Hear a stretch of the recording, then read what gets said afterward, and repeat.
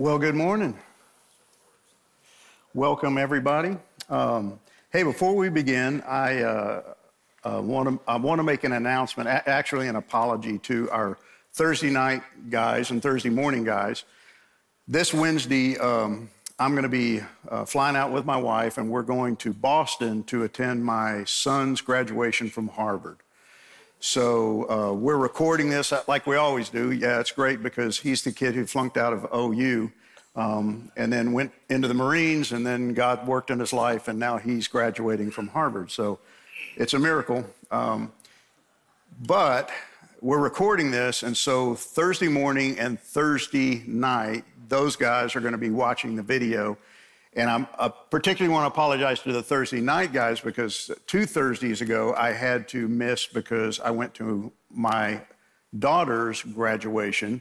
And so when you have 6 kids, this is what happens. You go to a lot of graduations, and I'm happy to do so.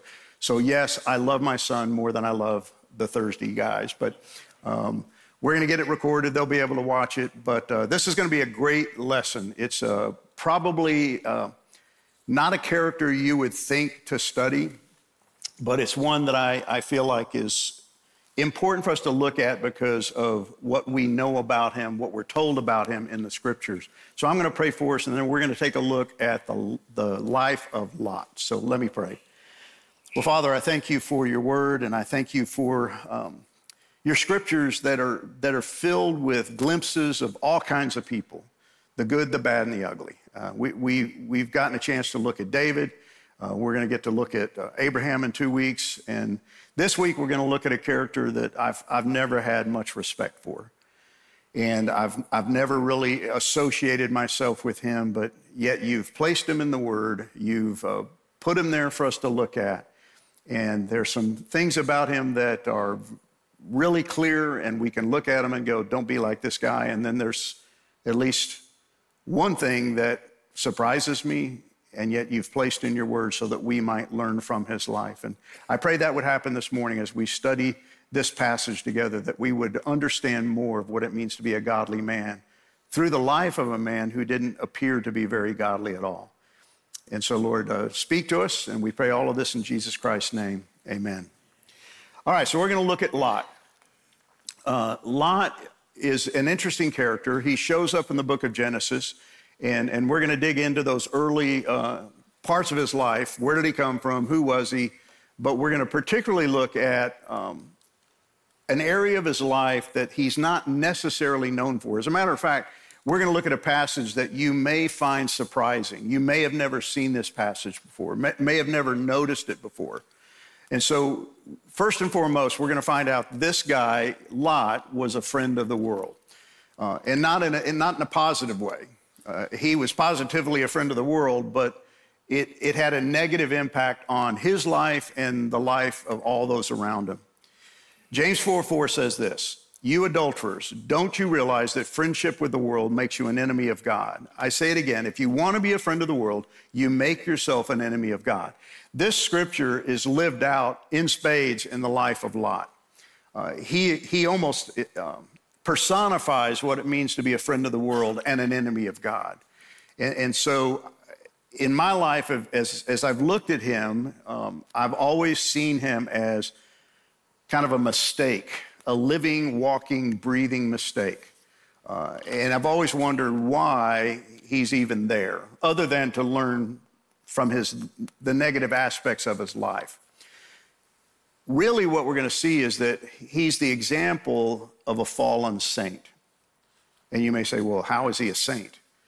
Well, the scriptures, both Old and New Testament, paint a picture of a man who at one time walked with God, but then walked away from God. And here's why that's important for you and I, is you and I can do that virtually any day of our life. We can be walking with God, we can get up and come to this Bible study, and we can learn some things and feel convicted by God, encouraged by the Word of God, and then walk away and take a wrong turn. We don't fall away from our faith, but we definitely take a departure from our relationship with God. And I think that's why he's there. For many years in my life, I thought I had Lot figured out. I'd gone to Sunday school enough and heard enough stories about Abraham and Lot, and they are relatives. Abraham is the uncle of Lot, and we'll talk about more about that in just a second. But I thought I understood him. I thought I knew who he was because I saw him as a freeloader. Why? Because he was the nephew of Lot who accompanied Abraham when he left Ur of the Chaldees. You remember God called Abraham out of Ur, that pagan area to the east of Israel, long before Israel existed, and he came along with him. So he's a freeloader in a way. He was a mistake. It's almost like God made a mistake. But really, God didn't make a mistake. Abraham made a mistake by inviting this young man to come along with him, because God said, leave your relatives, leave them behind, and yet Abraham brings them along. He was an opportunist. You're going to see in his life that he was always taking advantage of situations to make life better for himself. Lot was all about Lot. He was kind of a self-absorbed guy who always thought about him, and he ended up being a huge liability to Abraham. We're not going to have time to look at the story, but there's a point in his life where he gets in trouble, and Abraham has to go literally to battle to win his freedom. So he was a liability. And then he's just basically, I've always viewed him as just a godless pagan. You got to remember, when God called Abram out of Ur, Abram was a godless pagan. He wasn't a Hebrew. There were no Hebrews. The Hebrew nation came from him, but he was a pagan, idol-worshiping Mesopotamian. And God called him, and then he became a God follower, a Yahweh follower. But there's no indication in the early parts of Genesis that Lot ever expressed faith in the same God. And so I always viewed him as just a pagan who happened to be related to Abraham and tagged along when Abraham left Ur, went to Haran, and eventually went down into the Promised Land.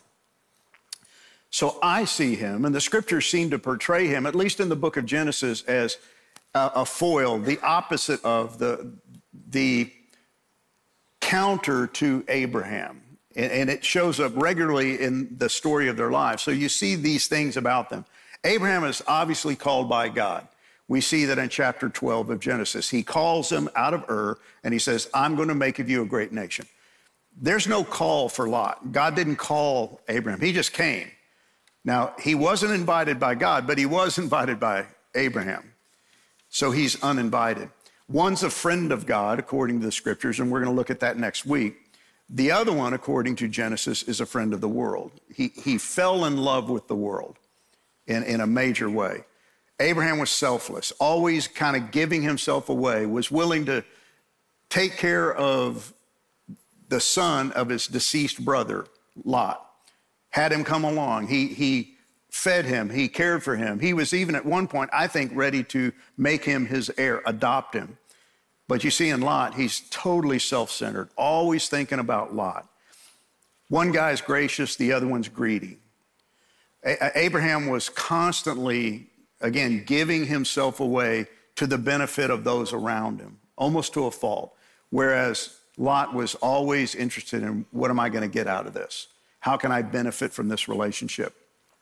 Abraham was faithful. Lot was pragmatic. It was always based on what's best for me at this given moment. What should I do to line my pocket, make me look better, feel better? How can I become more productive, wealthy? What's in it for me? Abraham was a man of faith, and he was always looking to the future. As a matter of fact, Hebrews 11 tells us that he lived in the land of promise, never owning any land in the land of promise, because his eyes were set on the future for that city which would be built without human hands. Whereas Lot lived for the moment. Lot lived for the here and now. Totally opposite characters, right? And then you run into 2 Peter 2. This passage, the first time I ever saw it, I don't remember my dad, who is my pastor, ever preaching a message on 2 Peter 2, verses 7 through 8. I literally, I don't know when I first noticed this passage, but when I did first notice this passage, it was like somebody yanked on the emergency brake going 100 miles an hour. And this doesn't make sense. One of the guys joked and said, did Peter know a different Lot than we know? Where did he get his information? And I said, well, I hope he got it from God.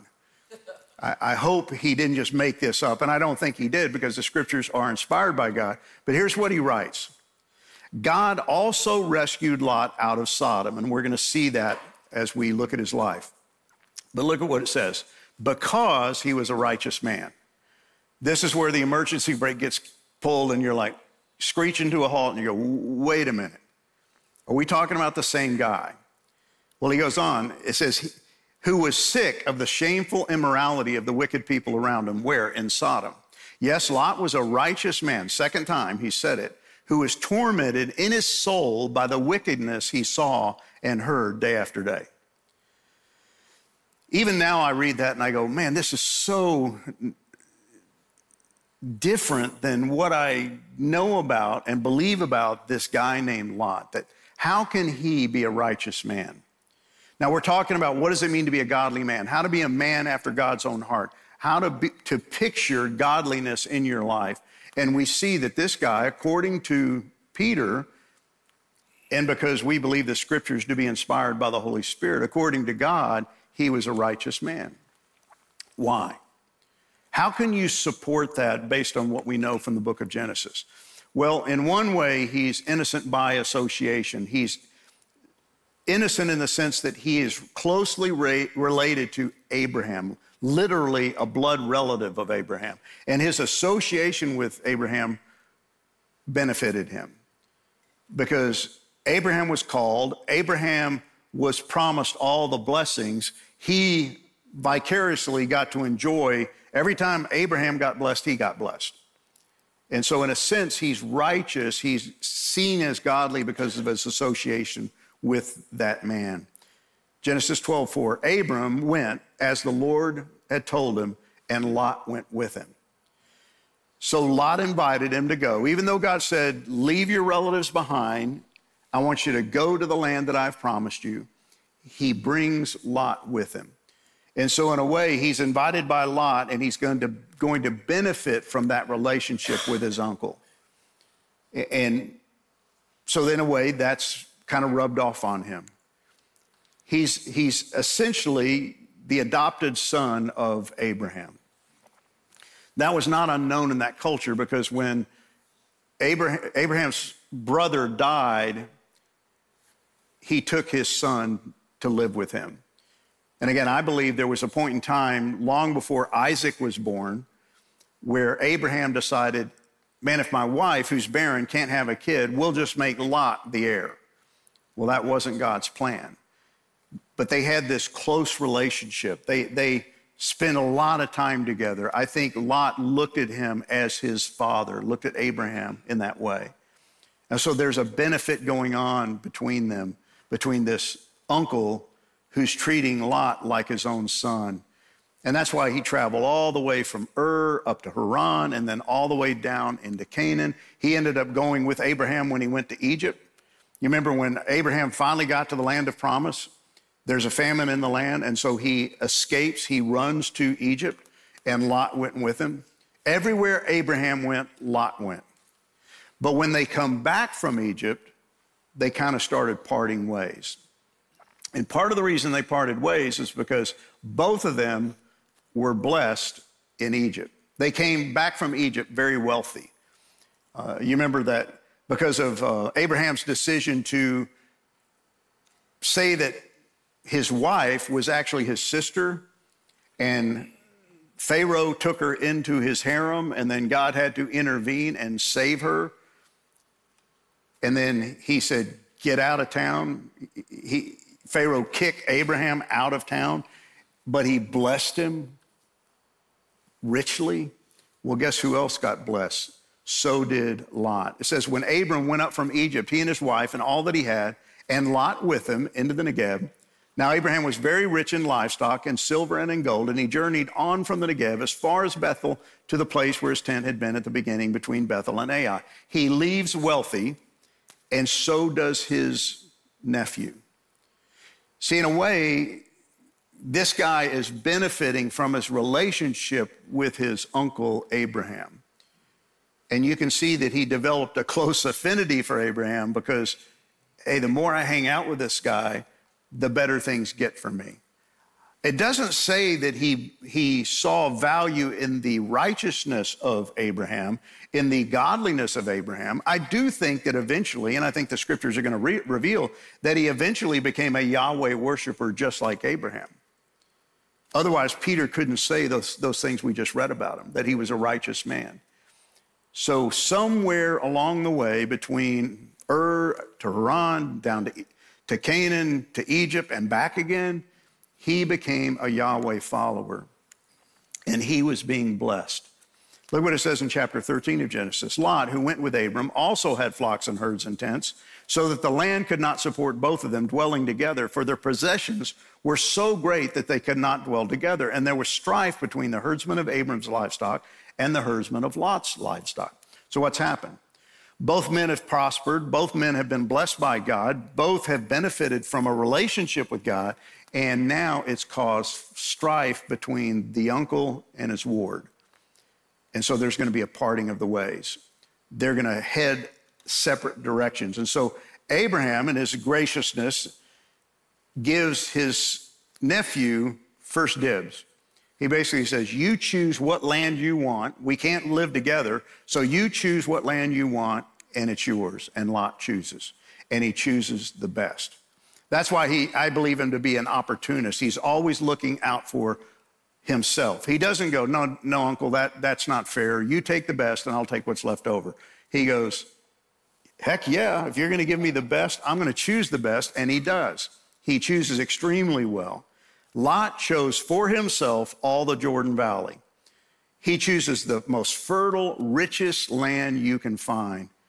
And then Lot journeyed east. They thus separated from each other, and Abraham settled in the land of Canaan.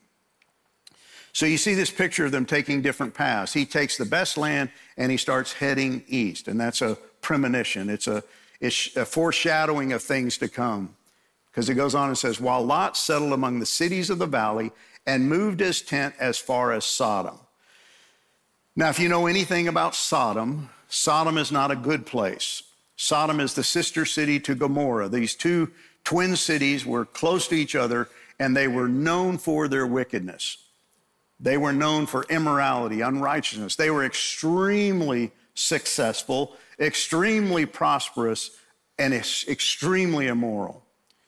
And so where does he move? He goes from the valley east, and it says that he settled among the cities of the valley, moved his tent as far as Sodom. It's like he's moving closer and closer to what? Sin. Now, the men of Sodom were wicked, great sinners against the Lord. This is kind of the aha moment of he's moving away from righteousness, moving away from literally Abraham, and he's moving towards the men of Sodom, which is going to become very clear what the scriptures mean when they say that. What's his motivation? I think it's pure greed. He sees the valley, he realizes it's rich, it's fertile, and he moves there. But then he sees something else, and he moves east. He sees the cities, and he sees that the people in the cities seem to have a lot of stuff. It's not just sheep. They've got wealth, they've got influence, they've got power, prominence. And so he moves closer and closer. And then he chooses a particular city, Sodom, because Sodom and its twin sister city of Gomorrah are extremely successful, extremely wealthy. And so he moves closer and closer. But that decision is going to have major consequences in his life. Not just for his life, but for his wife, his daughters, and generations to come. See, his decisions, like my decisions and your decisions, always have consequences. They can have good consequences, they can have bad consequences. And so I believe this man who had become a Yahweh worshiper, who believed in the same God as Abraham, his uncle, was slowly moving away from that God as he moved away from Abraham, the influence of Abraham. You know, one of the reasons I love the fact that we have a men's Bible study and you can come and hang out with other men who believe what you believe and worship the same God and have a relationship with Jesus Christ just like you do, is that we benefit from these relationships. You're not meant to be a lone ranger. You're not meant to grow as a Christian on your own. And so him moving away from Abraham had a dramatic impact on his life. And he ends up moving his entire family to Sodom. Not just near Sodom, but he eventually moves into Sodom. And what he doesn't know is that God has plans for Sodom, and they're not good. God's going to do something with Sodom because Sodom was like the poster child for immorality in that day and age. And so here's this man who had been taken away from Ur by his uncle, taken to Canaan, became a Yahweh follower, was blessed by Yahweh abundantly, has now moved into a place that God's going to do something to. We know from chapter 18 that God visits Abraham. He sends angels to go visit him. And he says, I've heard a great outcry from Sodom and Gomorrah because their sin is so flagrant. I'm going down to see if their actions are as wicked as I have heard. If not, I want to know. Now, this is not saying God is not all-knowing, right? God knows everything. This is for Abraham's benefit. He's trying to let Abraham know something about the land in which he's living. It is full of wickedness. Nothing has really changed since Noah and the flood. Wickedness has still filled the earth. Sinful people fill the earth. And so he's telling Abraham, I'm going to go check this out to see if it's as bad as it appears to be. He knows it is, and he's already got a plan for what he's going to do. But see, what Abraham has to understand is that he already knows his nephew's living there. He knows that Lot has made a bad decision and has moved his whole family into Sodom. And so God is letting him know what he's about to do to the inhabitants of that wicked city. You have to understand that as almost an adoptive father, Abraham was really concerned about Lot. What's Lot going to do? Is Lot going to remain there? Is Lot living for Yahweh? Is Lot doing anything righteous with his life, or has he completely given in to the world? He's concerned about his nephew, like a father would be concerned for his son. I'm concerned for all of my adult kids. I want them to make wise decisions. I want them to be followers of God. I want them to get involved in a local church. I want them to marry godly spouses. And I care about that. Abraham cared about that.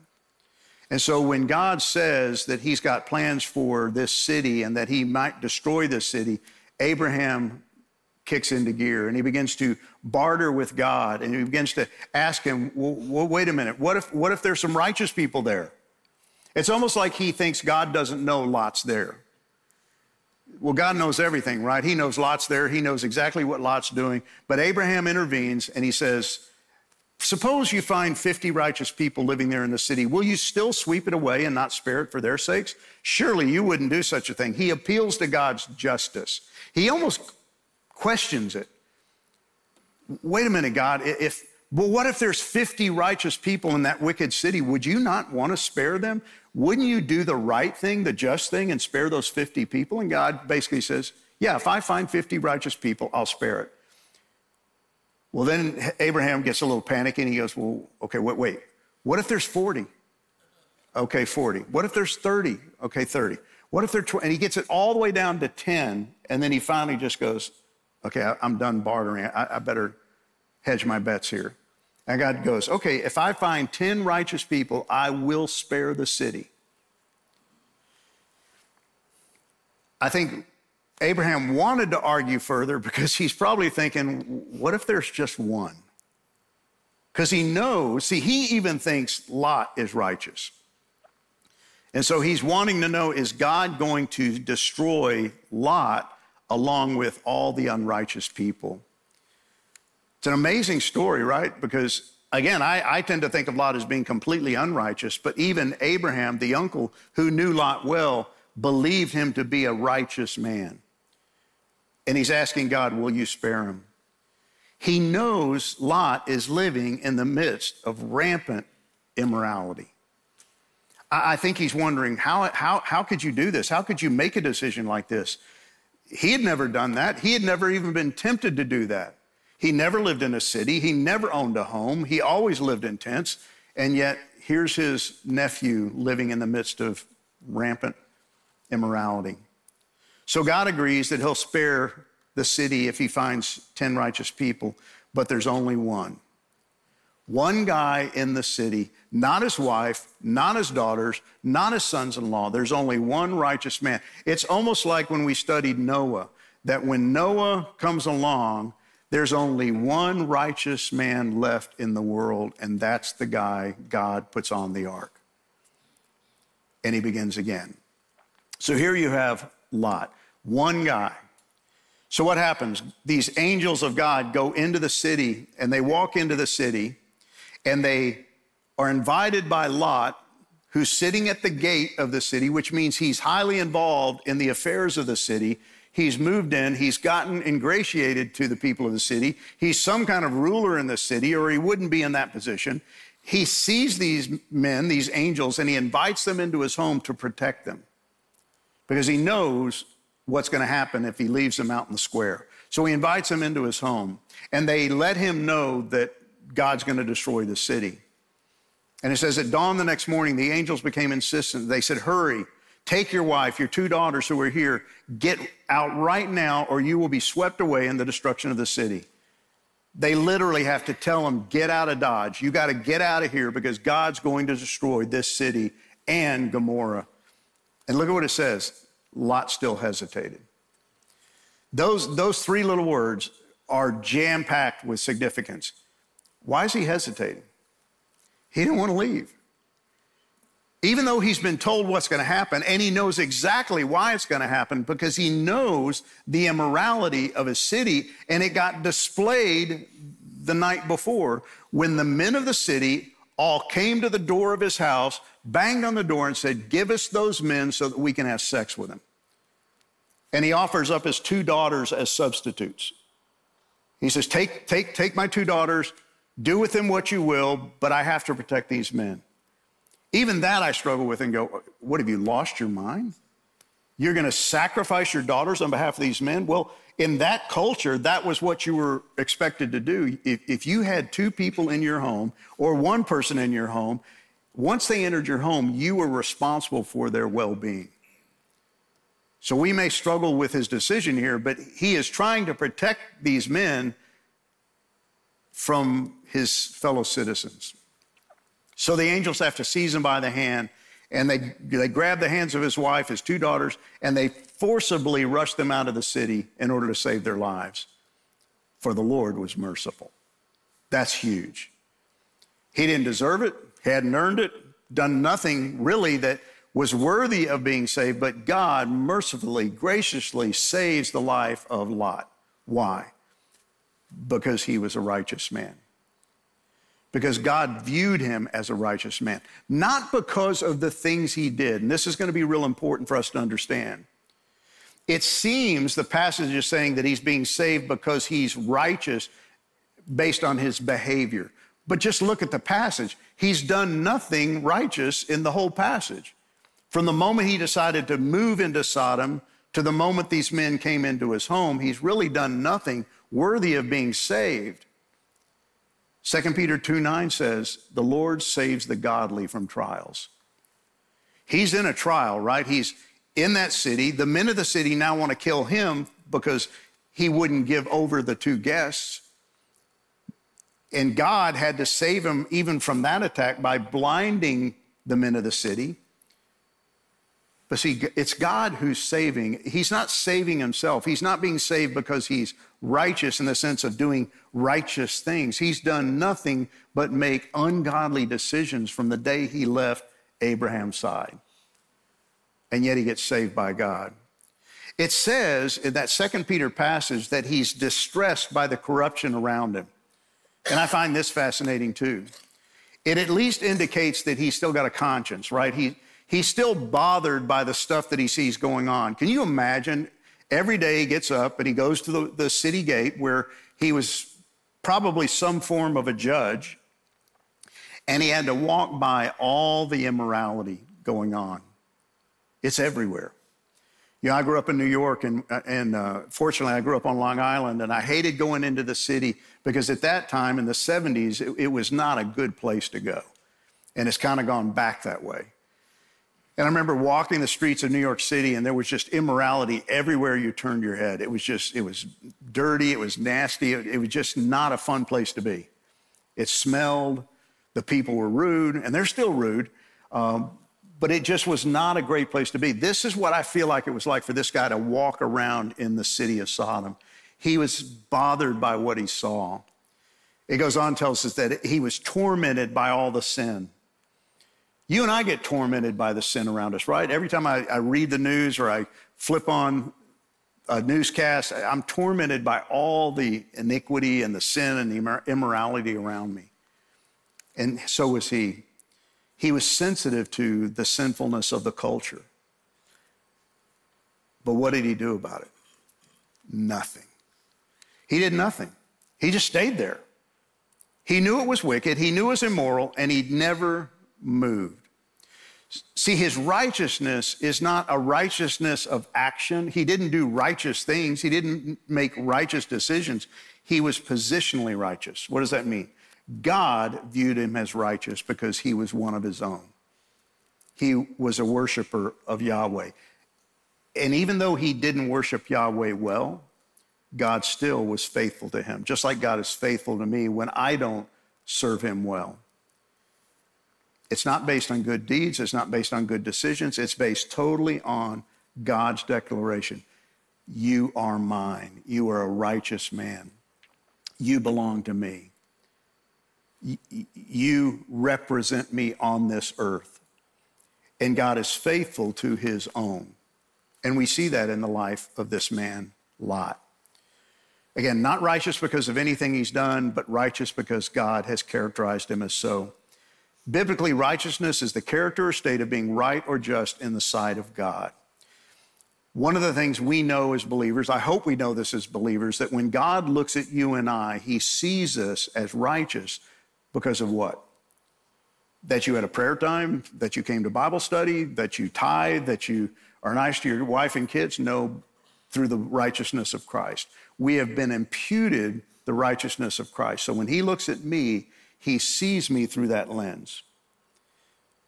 And in the same way, when he looks at this man, he sees him as righteous because he has set him apart as his own. You belong to me. He's part of the household of Abraham. He's part of the chosen people that will eventually come from Abraham. And it's all based on his belief in God. See, as much as he's still struggling, he still believes in God. He's bothered by the sin. He knows it's wrong. He knows what's going on in Sodom is an affront to a holy God, but he doesn't do anything to change it. So he gets the grace of God. If I were God, I would have smoked him. I would have left him in the city. I'd have let the men in the city do whatever they want to him. You deserve it. But see, God doesn't operate that way, and I'm so glad he doesn't. God showed him grace because from God's perspective, you belong to me. You are mine. And so he saves him. Genesis 19 is pretty significant because it paints a picture of a man who has become surrounded by sin willingly. And that's key. We're surrounded by sin. I didn't necessarily choose to be surrounded by sin, but it is everywhere, and there's not a whole heck of a lot I can do about it. And so we're going to look at just some things that he did that led him to this point in his life. Willingly, knowingly, he did it. So he moves from the green grass of the plains to where? Gross immorality. He made the decision to go from those fertile plains where he could graze all of his flocks to move into Sodom. And it was a decision he made. It's recorded for us in chapter 13. Lot went from the well-watered plains to a morally depraved city. He willfully made that decision. He chose to do that. Just like you can choose to do ungodly, unrighteous things every day of your lives, so can I. He made that decision, and it began a love affair with the world. And that love affair with the world is always subtle at the beginning. It's never egregious. It's never blatant. You don't decide to do something really, really, really bad. You start with a decision that seems innocuous. Doesn't look like much. You know, men that I've talked to who have struggled with addiction to pornography didn't start looking at XXX rated sites. It started with a glance here, a glance there, dabbling in this, dabbling in that, and it builds and it grows, and pretty soon the next thing you know, you're addicted.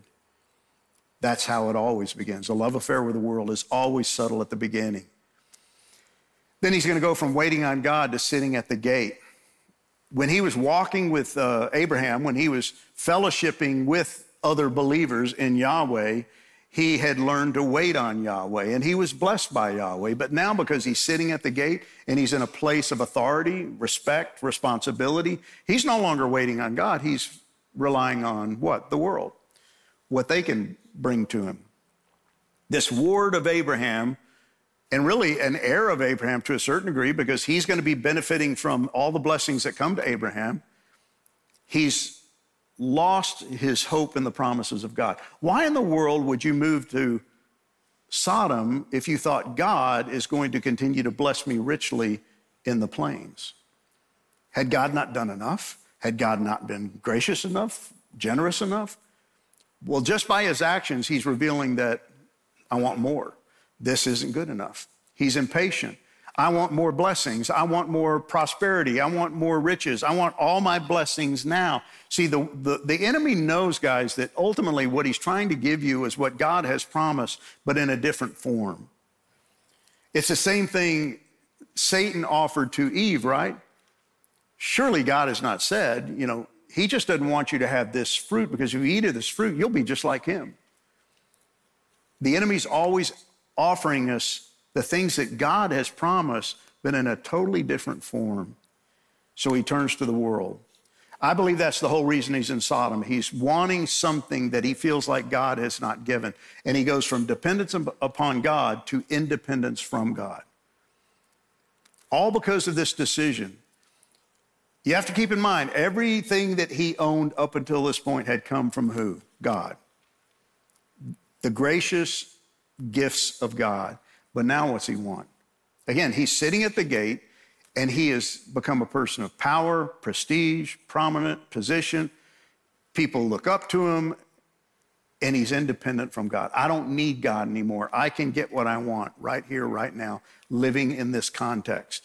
But it's not the context God ever had for him. God didn't want Abraham living in Sodom. He didn't want Lot living in Sodom. But Lot had made the decision to be independent from God, and it never brings what it seems to promise. You move away from God, and it will never bring you joy, fulfillment, satisfaction. You may get rich, you may get popular, you may have stuff, but you will not have peace. And that's what happened to him. And then he moves from righteous loved ones to lovers of unrighteousness. Imagine this. One day you're living with your tent closely proximate to Abraham. You're hanging out with Abraham, and Abraham's a godly man, and Abraham is worshiping Yahweh on a regular basis, and you go from that to living in Sodom. And there's no righteous people in the city, including his own wife and daughters. I can't imagine living in an environment where there's no believers anywhere. It's hard enough with all the believers that we know, that we hang out regularly. But see, this guy is living in an environment where he's completely surrounded by unrighteous people all the time, 24/7. And he abandons that godly influence. I know of guys who've used to come to Bible study and were very engaged in Christ Chapel, and ever since the pandemic have never come back. And they're not going to church anywhere. That's a recipe for disaster. It will not end well. It will not go well if you decide to pull away from the godly influence of other believers. Get plugged in somewhere, but this guy was plugged into all the wrong things, and he had chosen to literally live with ungodly people. I can't determine who my neighbors are. I can't determine, the spiritual health of the entire city in which I live, but I can make certain decisions who I associate with. This guy decided to associate with the wicked, and it had an influence. He wasn't necessarily doing wickedness, right? He wasn't practicing homosexuality like all his neighbors. He wasn't rampantly wicked like they were, but he had associated with them, and he failed to condemn it. He wouldn't speak out against it. He never said a word about it. It says he was bothered in his heart. His conscience was bothered, but he didn't do anything about it. Notice that he never moved. If you were living in a neighborhood that was wicked or evil or dangerous to your family, you would probably sell your home at a loss in order to protect them. This guy just stays there. He never moves. And it leads from a commitment to Yahweh to compromise.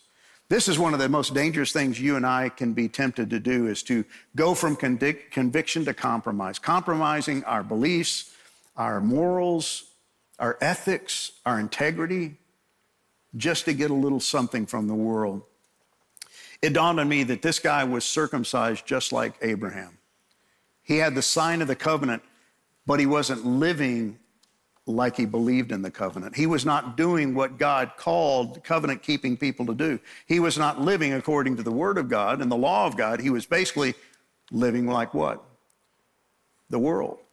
No, he was not living in the same way as the world. He was not committing the same evil as the world, but he was closely associated with those people and not speaking up against it. He was there for 20 years.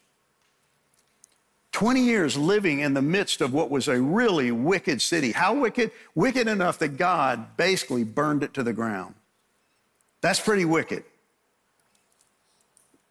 God has not destroyed the world in which we live. God has not destroyed this nation. And I think this nation is pretty wicked. Well, how wicked was this city? Wicked enough for God to literally burn it to the ground. And this guy had chosen to live there. And he went from conviction to what? Complacency. Man, I can get there so easily. I can go from, man, this is wrong, this is evil, this is against the will of God, God hates this, but I can become so complacent about the sin around me. How do we see that in his life? There's no conviction over the evil, the sin of his community. It bothered him, right? He hated it, but he didn't do anything about it. He didn't speak up. Why? Because if he spoke up, what would happen? The very thing that happened when he tried to save those two angels, and the men of the city said, "Who do you think you are? You think you're better than we are, that you could judge us?" See, that's what he's always feared. I don't want to be judged. I don't want to be hated. I don't want to be ostracized. And so he became complacent. He wouldn't speak up. And it's interesting that at no point does he ever make a plea that God spare his fellow citizens. Abraham pleaded for the Sodomites, right? He said, will you spare them if there's 50 righteous, 40 righteous, 30 righteous, 10 righteous? This guy makes no plea. He never intercedes on behalf of his community that they might be spared. And an entire city is going to be destroyed. He knows it, and he never says, but wait a minute, God, would you spare them on my behalf? Would you redeem them, atone them on my behalf? He never does anything. No concern for the people of Sodom. All he's concerned about is him. And it jumps off the pages of Scripture. See, we can become so comfortable with sin that we become complacent about it rather than convicted by it. I was watching a show the other night, and it wasn't egregious. It wasn't heavily immoral, but everything about it seemed to applaud wickedness. And I caught myself wondering, why doesn't that bother me? How can I sit here and watch this and not be bothered by the fact that this show is celebrating wickedness over righteousness? Because I can get complacent. In my desire to relax and just kind of chill out and wind down from a busy day, I can catch myself becoming complacent about wickedness. That's what Lot had done. He had become comfortable with sin. Chuck Colson says, when compared with previous generations of believers, we seemed among the most thoroughly at peace with our culture, the least adept at transforming society, and the most desperate for a meaningful faith. In other words, we want to have a meaningful faith. We want to be righteous men. We want to be godly men. That's why you're here. But sometimes we can become so complacent and at peace with the culture around us, and we fail to speak up. We fail to stand up and say the right things. And you see it in his life because he's reluctant to leave. He doesn't want to leave Sodom. He doesn't want to bail on everything that he got out of Sodom. He literally has to be dragged out of the city, seemingly kicking and screaming, because he wants to stay there. He even says, okay, if I leave, can I settle in another city? What does that tell you about him? I like cities. I like what cities bring. I like the wealth, the prosperity, the prominence, the position that I can gain in a city. And his wife reveals that she is heavily attached to Sodom because they told him, don't look back. Get out and don't look back. And she looks back and she's turned to a pillar of salt. Her heart was still there. She still wanted to live there. And so you see this man making decisions, compromises that lead to consequences. A love affair with the world always produces worldliness. You just can't stop it. It will show up in your life. If I fall in love with the world, I will become like the world. That's why we're told, don't love this world, nor the things it offers you. For when you love the world, you do not have the love of the Father in you. For the world offers only a craving for physical pleasure, a craving for everything we see, and pride in our achievement and possessions. These are not from the Father, but are from this world. And this world is fading away along with everything that people crave. But anyone who does what pleases God will live forever. See, this guy was going to suffer consequences. His family was going to suffer consequences. We know from the rest of the story of Genesis that his two daughters, once they get out of town and they're living in the wilderness for a period of time, they become panicky because they realize all the men are dead. Their fiancés were killed, and they decide, well, we better do something. And so their plan is we're going to get dad drunk, have sex with him so that we can have kids. Now, would you say that they may have been negatively impacted by living in Sodom? I don't know what they were watching on cable TV, but they got their ideas from somewhere, right? Where did they get this idea? From the community in which they lived. So they get him drunk, they have sex with him, and here's the result. This is amazing, and we sometimes overlook it. From those two situations, sex with their own father, come the Moabites and the Ammonites. And from those two groups will come this, idolatry and immorality. For generations, Baal Peor is a Moabite deity that the Israelites worshiped when they had illicit sexual relations with the Moabite women, Numbers 25, verse 3. Moloch, an Ammonite deity to which the Israelites sacrificed their own children. This came out of a really bad decision that he made to move into Sodom. Long-term consequences for his decision. And he moves from salvation to seduction. This guy had been saved by God, chosen by God. He had been blessed by God, and he had given into the seduction of the world. All those blessings he had enjoyed were going to evaporate. I think when he left Sodom, he left everything behind. All his wealth, all his flocks, everything that God had given him were left in Sodom and destroyed. He had shared the belief of Abraham and Yahweh, but all along there was something missing. What was it? No fear of God. He feared men. Remember those three things: fear of God, an understanding of God's love, and a devotion to God? They were missing. He didn't fear God enough to separate himself from their influence. He stayed right there in the midst of it. He didn't fully understand God's love for him. He didn't understand that God had blessed him over and over again. I can trust God. God can give me all I need. He went to the world for love. What will the world give me? How will the world bless me? And he enjoyed all that adulation and praise he got from sitting at the gate, the power, the prominence, the position, the possessions. And so therefore he lacked intimacy with God. I think those 20 years he lived in Sodom, he moved further and further away from his relationship with God, and he allowed the world to become his greatest distraction. I like what the world gives me. The world is not necessarily evil or wrong. It's our love affair with the world and the things that it offers. He's more passionate about his own needs than he was about God, and he preferred a seat at the gate than sitting in the presence of God. See, he would have been much better off in his tent right next to Abraham in Canaan, but in God's presence, than he was sitting at the gate in Sodom. Philippians 3 tells us this: I've told you often before, and I say it again with tears in my eyes, that there are many whose conduct shows that they are really enemies of the cross of Christ. They are headed for destruction.